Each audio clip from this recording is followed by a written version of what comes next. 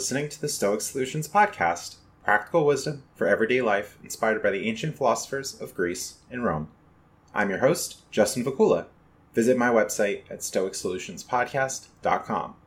This is episode 97, Ben Aldridge, How to Be Comfortable with Being Uncomfortable, 43 Weird and Wonderful Ways to Build a Strong, Resilient Mindset.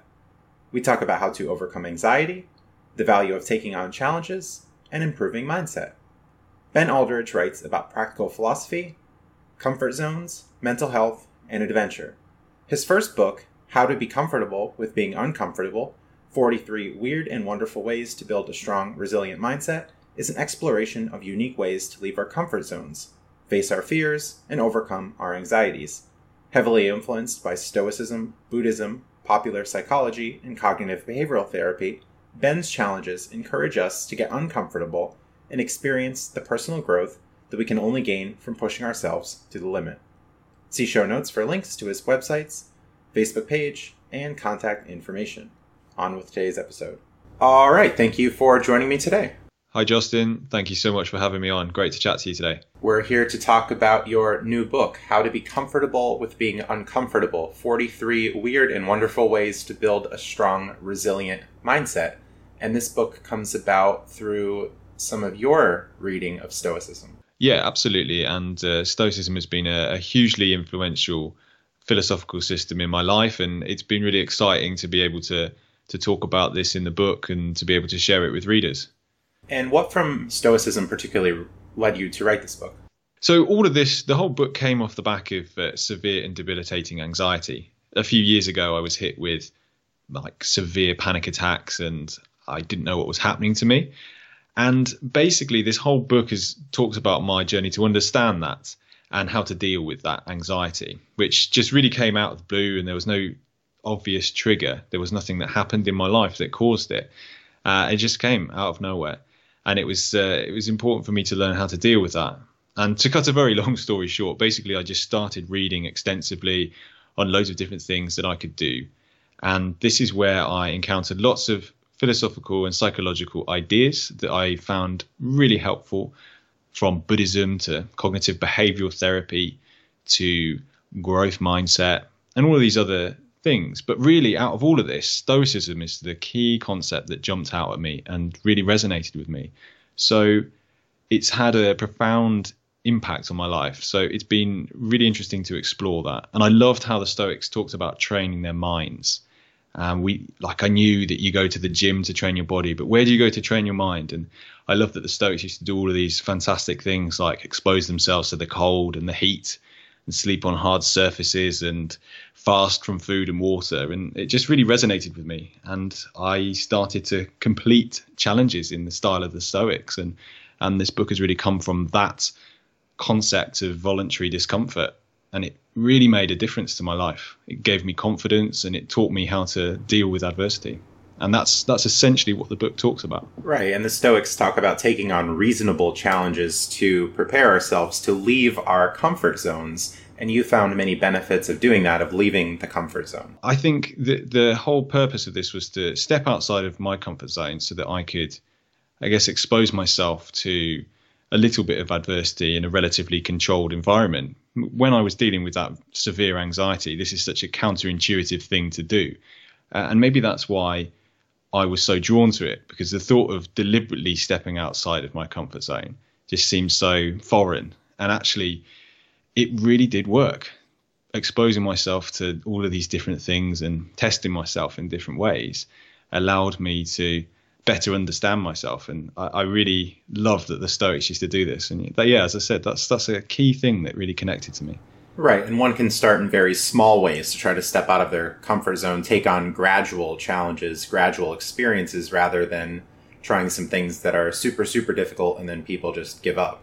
Yeah, and I think it's a compound thing. It's pushing yourself out of your comfort zone in different ways and just looking for different types of severity in challenge. So, for instance, in the book, I talk about there are some really committing things that I do, and these are very, very, life-changing, and they take a long time. For instance, learning to speak Japanese, which is an ongoing thing. I've seen that as a continuous challenge, which has been brutally difficult, but always looking for the lesson has been valuable in that. And running marathons and climbing mountains and doing these very physical things that take a lot of training and a lot of time. But it's also looking for the small things as well. And I talk about how we can find these challenges in unusual places, and even just having a cold shower, jumping into the cold and fighting the cold. That can take like 5 minutes, but it's a great way to get out of our comfort zone. And I think there's loads of different ways that we can do this. And it's been really fun exploring the dynamic between the big things and the small things. Right. And a lot of this, you said, is in the mind. You mentioned about a fixed mindset, but instead of having a fixed mindset saying what you can do or what you believe is possible, you can have a growth mindset and try to learn, try to develop, even if just one little step at a time. Yeah. And I think completing challenges allows us to do that, to build confidence and to understand who we are as people. And it can be quite a profound experience, even though, you know, they're small things. They do add up, and then before you know it, you've got this boost in confidence, and it does make a real difference. And also it's important to have fun with it as well. I think it's that's one of the key things, and I've certainly had a lot of fun when doing this project and writing the book and completing challenges and looking for unusual things to do. And that's been one of the key take homes, really. Right. And things that people can do from home, as you talked about memorizing the name of a Welsh train station, which I still have a very hard time with. Yeah, so that's a fun challenge. And in North Wales, there's a train station. It's got the longest name in the world. It's There it is. Now, if anyone is Welsh and listening to that, I've probably destroyed it. But I mean, that's my attempt to say it. But it took a while, and it's more about just looking for a little challenge. And that was just one small thing. It took a little bit of time to figure that out. But there's lessons in everything that we do. And the key with that was just being persistent and, sticking with it. And actually, it's a fun little challenge. And it was one of the smaller ones. I mean, compare that to learning Japanese. There's a huge difference. But it's just that always looking for different challenges. And I think that can be a lot of fun. Right. The Stoics often saw challenge as an opportunity. Yeah. I think if we can reframe things as well that happen to us in life and see them and view them as a challenge, then everything that happens to us gives us the opportunity to learn. And I think it's that can be crucial, and that can be extremely helpful for a lot of people. Right. We don't want to take on something too large. And the Stoics wrote about, well, let's not be madmen wishing that we contract a virus or some sickness, but we could take on something that's appropriate, something that we can overcome. Yeah, absolutely. And I think it's just playing around with that, and it's giving us confidence and knowing that when you can do one thing, it gives you the boost in confidence to know that you can do other things as well. So I do believe that these ideas compound, and I do believe that by exposing ourselves to adversity, and it doesn't have to be ridiculous adversity, but just a little bit, and over time, I think it just helps us to train for the inevitable curveballs that life can throw at us. Right. You talked about solving a Rubik's Cube. That's something you thought would have been extremely difficult, but after analyzing it, researching, it became easier and easier. And that was all about perception. My perception of the Rubik's Cube is, I think when you think about the Rubik's Cube, you think, people are, you've got to be a genius to be able to solve a Rubik's Cube. But that's really not the case. It just takes a little bit of commitment and you can do it. And that's really interesting for me to see how I've got these self-limiting beliefs. And I think it's important to challenge them, and actually challenging them has taught me a lot. And just doing that in a small way, like solving a Rubik's Cube, learning to solve a Rubik's Cube isn't going to make your problems go away, but it's the higher purpose of why you're learning to solve it, because you're trying to better yourself and you're trying to figure out how you deal with adversity and challenge and difficulty. So I think the more you do it in different contexts, it adds up. Right. And if you can do it in a more controlled environment in your home, that should be good for overcoming these issues of anxiety or fears, in that you're in more of a controlled space. It's not like, as you talked about, some of the more difficult challenges, long distance walking. There were several things that came up that were unexpected, even weather, something completely outside of our control. Yeah, so and that's a good example because the long distance walk was, again, I thought I had a perception of how I thought it was going to be, and it was wrong. Well, our perceptions are often wrong, and I thought because I'd been running marathons, I'd been training, I was in a really like physically good condition from all of these other things that I'd been doing, and I completely underestimated it. I thought, okay, it's a walk, so how bad can it be? But I decided to do this walk. It's 106 miles long, and I did it in 4 days. So it's essentially walking a marathon every day. But because it was walking, I didn't really give it the weight that it deserved, and it was brutal. It was so hard, honestly. My body really struggled with it, and getting up on the third day, it just rained the entire time, and it's the perfect example of having to work with things that are outside of your control and to fight back against it. And it became quite a gritty thing, but actually, at the end of the day, it's still in a controlled environment. I can choose at any point to stop, but it's just about pushing myself and learning how to push myself in these. It's a relatively controlled environment. Right. There's some importance in knowing what we're getting into. So doing that research, not only for challenges like this, but for larger life decisions. Majoring in a certain study or taking up a job, some people, they'll think, oh, this is just what I'm supposed to do, or this is what my parents want me to do. But there could be some wisdom in knowing what we're getting into before we do and avoiding that eventual disaster that might happen. Yeah, and I think it's as long as we're always open and we're looking for lessons, then that's the key thing. It'll certainly be the key thing for me with this project. It's every challenge that I've completed, every little way that I've stepped out of my comfort zone, I've always looked for the lesson. And that's been such an important part of the process. And some transferable skills as well from challenge to challenge that applies to life in general.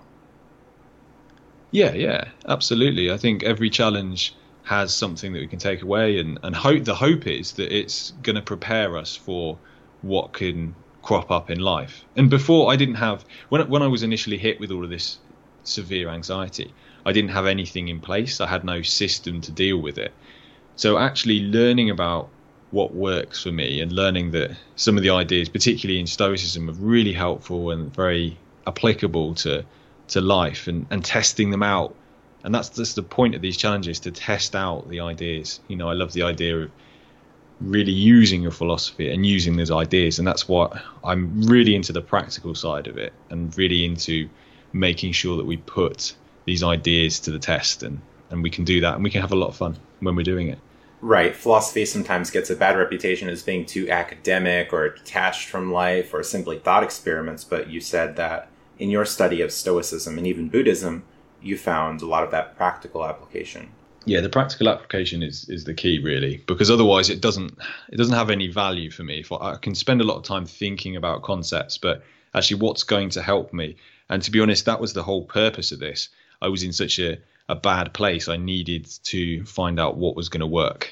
And that's why I started completing challenges to test out these different ideas. And if it didn't work, if there was an idea that I just didn't resonate with, I wouldn't use it and I wouldn't think about it anymore. But the ones that did work, and the tools and tricks that I found worked personally for me, I kept them. And it's just a continual thing. And now I love exploring philosophy and psychology, for you never know what little tip or trick is going to make a difference. And then you can get out there and you can test it, either in the real world by the challenges that naturally come up, or the ones that you seek out. And I think it's trying to find the balance between the two. Right. And on that practical note, you wrote in your book about how Stoicism influenced cognitive behavioral therapy. Yeah, and it's interesting to see that. It depends on what lens you want to use, because a lot of the ideas within Stoicism, they influence cognitive behavioral therapy. And you can see that as well when you start reading about CBT. You can see how there's a direct influence from Stoicism. But some people might connect to the CBT a little bit more than an ancient Greek philosophy. And I think it's important as individuals to play around and figure out what works for us. But I kind of like taking bits from all over different philosophies as well. But it's interesting to see how it's evolving as well, and what's happening nowadays with Stoicism. Right. There are themes in CBT and Stoicism of disputing our irrational ideas that we should try to look at things as they actually are, rather than being mired in fear or ideas that don't correspond to reality. Yeah, perception is everything. And I think even just going back to that Rubik's Cube example, my perception of what I thought it was going to be like was very different from the reality. And it can work in a positive and a negative way. The positive is that, so for instance, the positive would be I would think that something's easier than it is, and then actually it's not that easy. And the negative perception would be, oh, I think that's going to be too hard, and then you try it and it's actually not that hard. So I think it's just holding back that judgment, and then just being aware of our perception of everything that we encounter.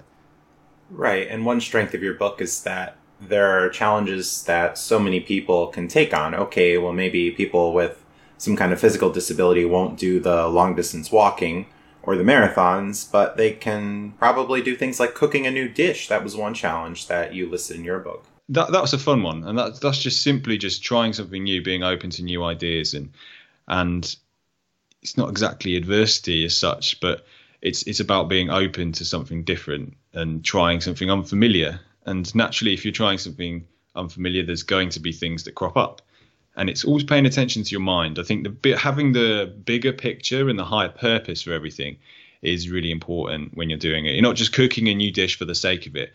You're cooking it as a way of understanding more about yourself and how you deal with things. And when you get frustrated, it's paying attention to what happens when you're doing it. So yeah, I think it's important to have that mix. And there's a lot of different challenges that I talk about. It's not just physical. There's skill-based challenges and mental challenges. And we can push ourselves in lots of different ways by exploring these different aspects of stepping outside of our comfort zones. It's not just physical. It can be academic, it can be skill-based. And yeah, I think it's important to do that mix. Right. Even memorizing the order of a deck of cards was one of the challenges that you listed. Yeah, and that's a great party trick. It's quite an interesting one. And again, this is about like shattering that self-limiting belief. I honestly didn't think I'd be able to do it. It's quite an amazing skill, the way that the brain works. What you're doing is you're learning how to memorize every single card in a deck of cards. So basically you shuffle it, you look at each card once, and then without looking at them, you can recall what the order is. And it's a complicated method. I explain it in detail in the book, but basically you turn the cards into characters that have actions, and you place them in this thing called a memory palace, which helps us to remember different things by we use locations, like a geographic location in our mind, as a trigger to remember certain things. So we place these characters in a story, and then it can help us to remember things. And it's really interesting at exploring memory and looking at how some of the things that people can do with their memory after training it is unbelievable. And this is something, again, it's to do with that perception. I honestly didn't think I could do something like this, but it's just, you stick with it a little bit and you'll amaze yourself. And I think that's quite nice, actually, when you prove to yourself that you can do something you didn't think you could do. And some of these things can transform into hobbies or maybe even side hustles, part-time jobs, something similar to that as well. Yeah, you never know where it's going to take you. And that's the fun. I think being open to it. And even if you just learn one thing, one takeaway, or you know that you never want to do that again, that in itself has value. So I think it's just, that element of play and trying new things as well. Right. It's one thing with the current pandemic, and we'll try to avoid the C word here for YouTube. But with the current pandemic, a lot of people are realizing, oh, well, I only had one stream of income, or, oh, I structured my life to be in this one way. But now we're seeing that we have to be more versatile in a time of change and uncertainty. Yeah, and it's how we respond to that as well, I think, which is a huge thing within Stoicism. One of the key themes really is what happens. We don't control a lot of the things that happen to us, really. The only thing we can control is our response to what happens. And this has been particularly helpful for me during the lockdown period and everything that's been going on in the world. I've found that focusing on what I can control and what I can't control has been huge. And actually right back at the start with this whole project, dealing with that anxiety, learning about control and response to external situations and how I can choose my response, and really drilling down on that has been a very important part of Stoicism that's really resonated with me as well. Right, I'm sure during this challenge that was imposed on us that some people are handling it really well, some people are not. Some people are into despair, some people are finding opportunity during this time.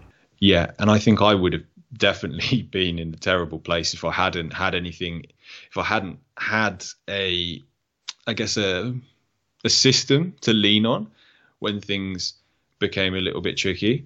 I think without a system, it's very hard to deal with challenges. Maybe you created your own, and that some people it just naturally happens. But for me, I didn't have anything. So when I was hit with this anxiety, there was nothing in place, no tools, no tricks, no, I guess you could call it an operating system.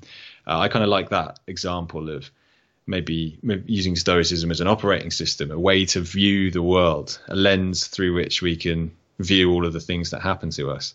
And I found that having something in place is so much better than not having anything in place. And I can certainly say that it's helped me recently as well, other than just dealing with that initial anxiety. But I think it's just great to know that there's this structured system that I can lean on when things get a little bit tricky, in whatever capacity that is, because let's face it, life is great at throwing us curveballs. Looking toward the ancient world can provide that inspiration, especially since many of these traditions have a modern take from many authors I've had on previous episodes of the podcast. It's not like this is very detached from modern times. There are so many resources out there to try to learn and grow and have this philosophy of life. Yeah, and it's so timeless. That's what I think a lot of people really connect with Stoicism. The ideas are just so relevant right now, and it's something we can use straight away. And it's we can just pick and choose which parts we want. And I feel that because of the way that it's presented, it's very accessible, and a lot of the ideas that they talk about can just literally be mapped onto the modern era. So I guess that's probably why we see so many people interested in it. Right. Many of the difficulties that the ancients talked about are still relevant today. So if you can draw upon an ancient philosophy to reduce anxiety, to find more meaning in life, to find more joy, then what a benefit that can be. It's so interesting when you go back and you read some of these texts and you just think, hang on a minute, that could literally be applied to what happened to me the other day. And it doesn't really need a lot of updating sometimes when you read certain things in Stoicism, and some of these quotes that you see knocking around on the internet as well. It's like they're speaking to us for right now, which is really cool. Right. And as a result of studying Stoicism, as a result of embarking on your challenges and writing your books, you also said that your anxiety levels are at an all-time low.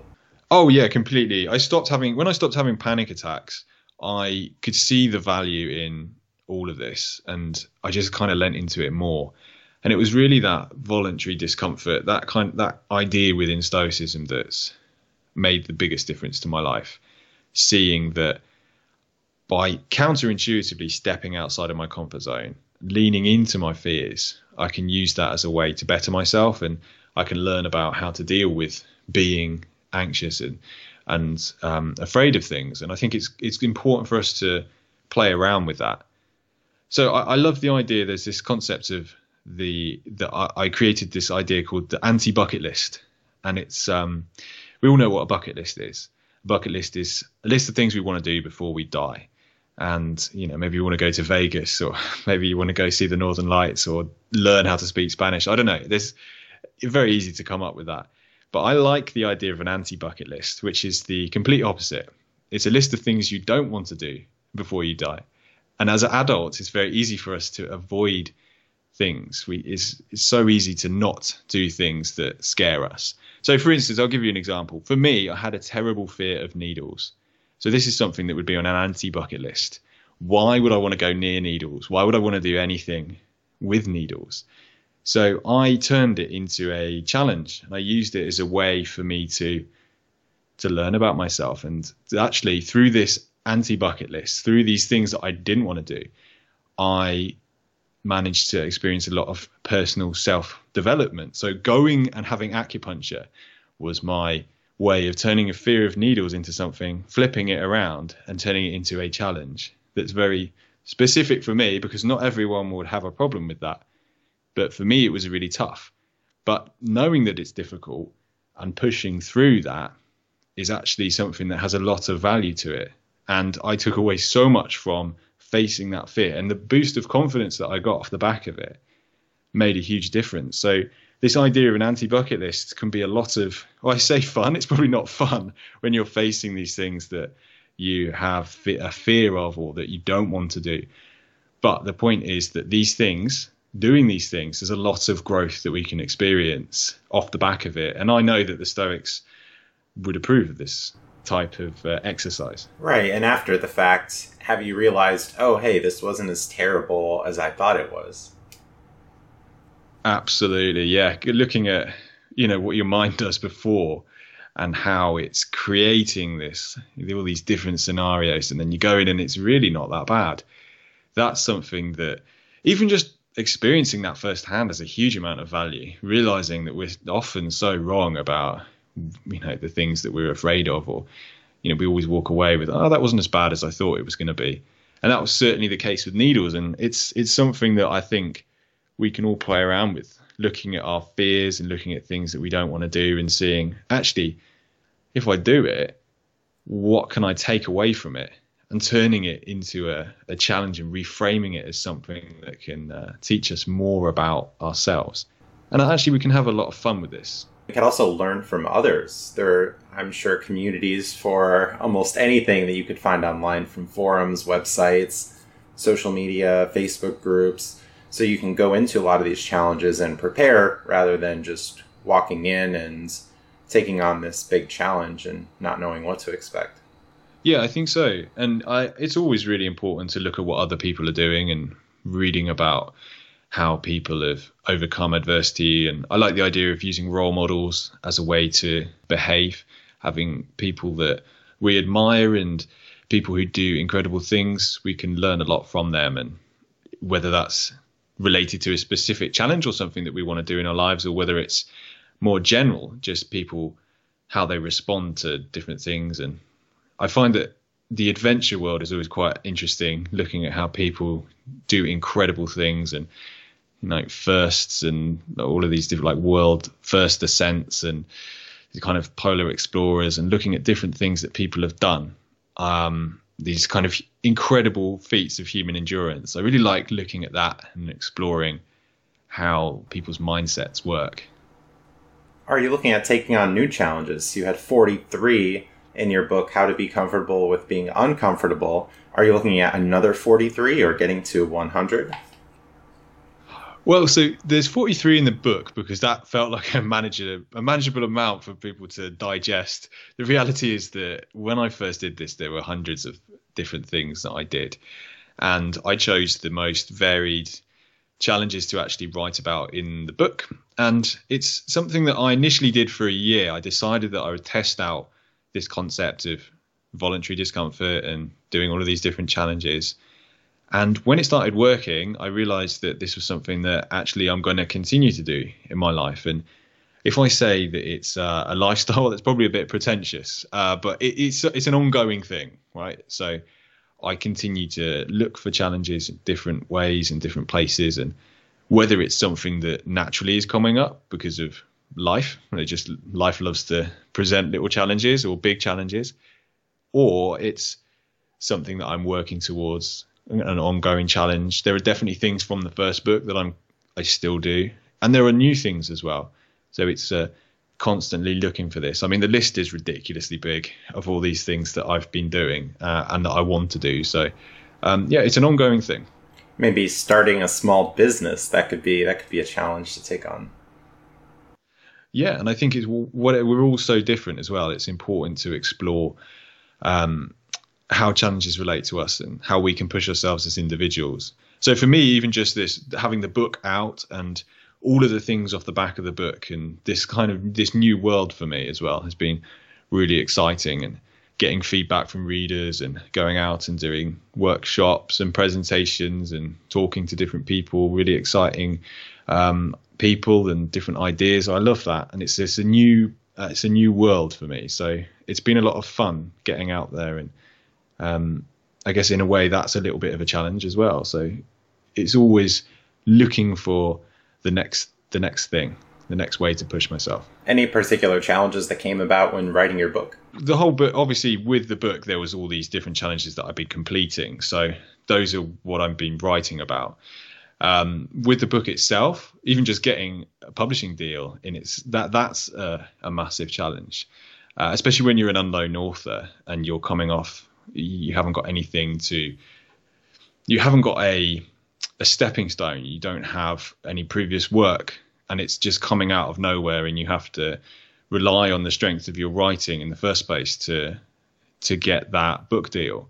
So that in itself is a huge challenge. And that's something I obviously don't write about that, because that's just that's behind the scenes. But that's something that I've found Stoicism as being particularly helpful with, and just accepting that there's certain things out of my control, and just doing my best and trying to sort of just work hard and be consistent. And that's it. If you're consistent and you stick with it, that's something that has been a valuable lesson from this whole project, and just being committed and following things through. And yeah, there's lessons everywhere. So I think it's been really noticeable in my mindset that I'm now looking for lessons actively in everything. Whereas before, when I was extremely panicky and anxious, when all of this anxiety hit, I didn't look for lessons at all. Everything was just like, it's all going wrong, it's a disaster.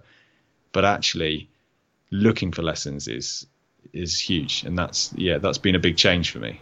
Right. There's this idea in Stoicism in being an active part in your own recovery and growing and learning. And that's definitely something I get from the book, that you're actively looking to build. You're actively looking to take on these challenges and learn something.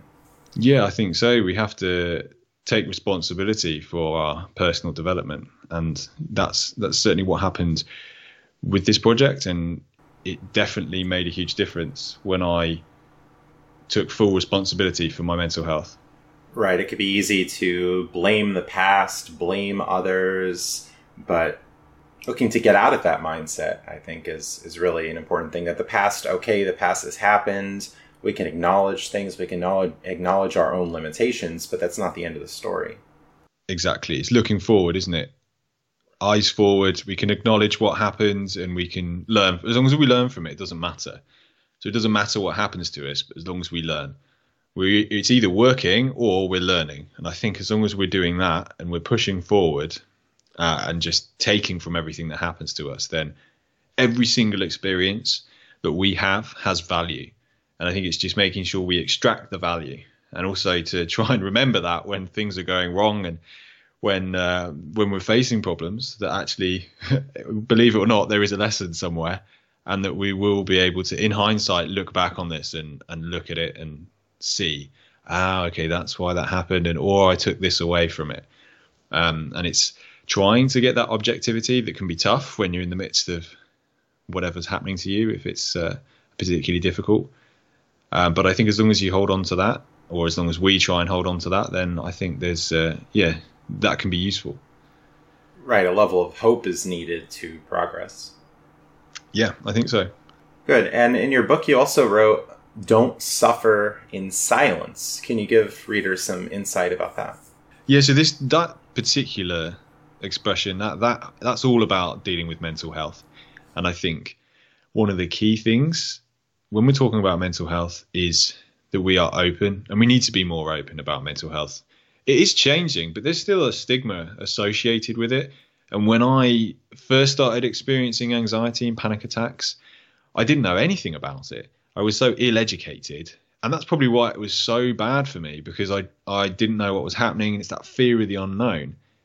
And I think the more we speak about it, not only are we raising the profile of mental health, but also by speaking about it, we're reaching out to other people, and we can change our relationship with our mental health. We just need to be open. We need to talk to people and acknowledge that we need help, and just not get on with it. We need to speak to people. We need to look at systems that we can use. And I think it's really important for everyone to be open about their mental health, and it's important to share what's happening to them and not suffer in silence, because actually that's when things can go terribly, terribly wrong. And we can see it a lot with mental health, if people just try and get on with it, or if they feel ashamed about it, or they're worried and they just won't talk about it, then that can just spiral in such a terrible terrible direction. So I think speaking about it is the number one thing anyone can do. And then from that point, you're going to have support. People will be able to help you. They can help you to learn what's going to work for you, and different things work for different people. And it's just figuring out what's going to work for you as an individual. And the only way that's going to happen is if you start talking and being open. Right. So there's an element of vulnerability that we have to take on, and some people are even uncomfortable with that. Yeah, I think it's being vulnerable, being prepared to be vulnerable, and actually being open about my mental health has been one of the best things that's ever happened to me. And off the back of it, it actually allows other people to talk about it. So many people in my life that I didn't know had issues with anxiety would suddenly start talking to me about it. And it's almost as if it's this thing that people don't want to talk about. But if you're the first person to initiate it, you'd be surprised at how many people are suffering in silence. So I think if you act first and you put your vulnerability out there, then people will respond to that. And if they don't in a positive way, then I don't think that's going to be particularly helpful. That person's attitude is not going to be able to help you. So if people can't understand or be supportive of you, then I don't think that they're going to be able to help you. I think you need to find people who are going to be able to help you. And I honestly think most people would be open and supportive if you were to speak to them about your mental health. There are a lot of themes about friendship and the benefits of being social within Stoicism, and an examination of our relationships, and that we should be choosing quality people, that we shouldn't just settle for those who will drag us down. Yeah, I think so. And I think that's a good example of how if people aren't supportive of us when we're in a dark place, then we should probably ask ourselves, are they the right kind of people that we want to be spending our time with? But I honestly believe that being open and actually speaking to people, most of the time we're going to get that support that we need. All right, very good. We're coming up on the end of our time here. Can you tell people how to find your book, How to Be Comfortable with Being Uncomfortable, 43 Weird and Wonderful Ways to Build a Strong, Resilient Mindset? Yeah, so you can, on Amazon, you'll be able to find it, and lots of other bookstores online. If you go to my website, benaldridge.com, you'll be able to find links, and there's loads of different things. I've got an active blog. There's loads of pictures from the project. It's a very visual project. And you can also check me out on Instagram. That's where I'm most active. The handle is @DoThingsThatChallengeYou. And Ben Aldridge, that's Aldridge. Yes, that's it. Any other social media presence? Yeah, there's Twitter as well, which is I am Ben Aldridge. And those are the two best places. But if you go to my website as well, that has links to all my socials. So that's a good place to start. All right. Any other upcoming projects or things that you're working on now? Well, there's lots of projects in the pipeline. So some things I probably won't mention it just yet. But yeah, just keep your eyes peeled, because there's going to be lots of other stuff coming out in the future. All right. Very good. Anything else that you'd like to leave for listeners? I think really just the key is, for me, the thing that's made the biggest difference is I like the idea of we prepare for adversity by practicing adversity. I kind of like that concept. And that's something that has really helped me to at least have something to deal with the chaos of life, the things that come up that are out of my control, knowing that I've been able to handle little things in the past and building my confidence by doing that. That has made a big difference. And I'm not saying that I'm prepared for everything that might happen, but compared to where I was, I've definitely got at least something that I can try. And I think that we can all benefit from that concept. All right. Very good. Thanks for sharing your time today and coming on the show. Well, thank you so much, Justin. It's been really lovely to chat to you. And thank you for having me on. I really appreciate it. Thanks for listening, and stay tuned for more content. Visit my website at stoicsolutionspodcast.com for past episodes and social media links. Support my efforts through Patreon or Subscribestar, linked on my website, to receive special perks, including having upcoming podcast guests answer your questions, custom-made podcast episodes, and private one-on-one calls to discuss whatever you'd like. Visit my other podcast at hurdygurdytravel.com, that's HURDY, hurdygurdytravel.com, to learn how to make money, save money, and travel the world at next to no cost with credit card rewards, deals, and loyalty programs. Thanks to John Bartman, who offered free consultation and audio edits for episodes 51 through 63. Thanks to Phil Giordana from the symphonic metal group Fairyland, whose music was included in past episodes, but now removed because YouTube has been flagging my videos with copyright claims, even though Phil agreed to share the music. Thanks to generous patrons and fans of this podcast who help support my work. Have a great day.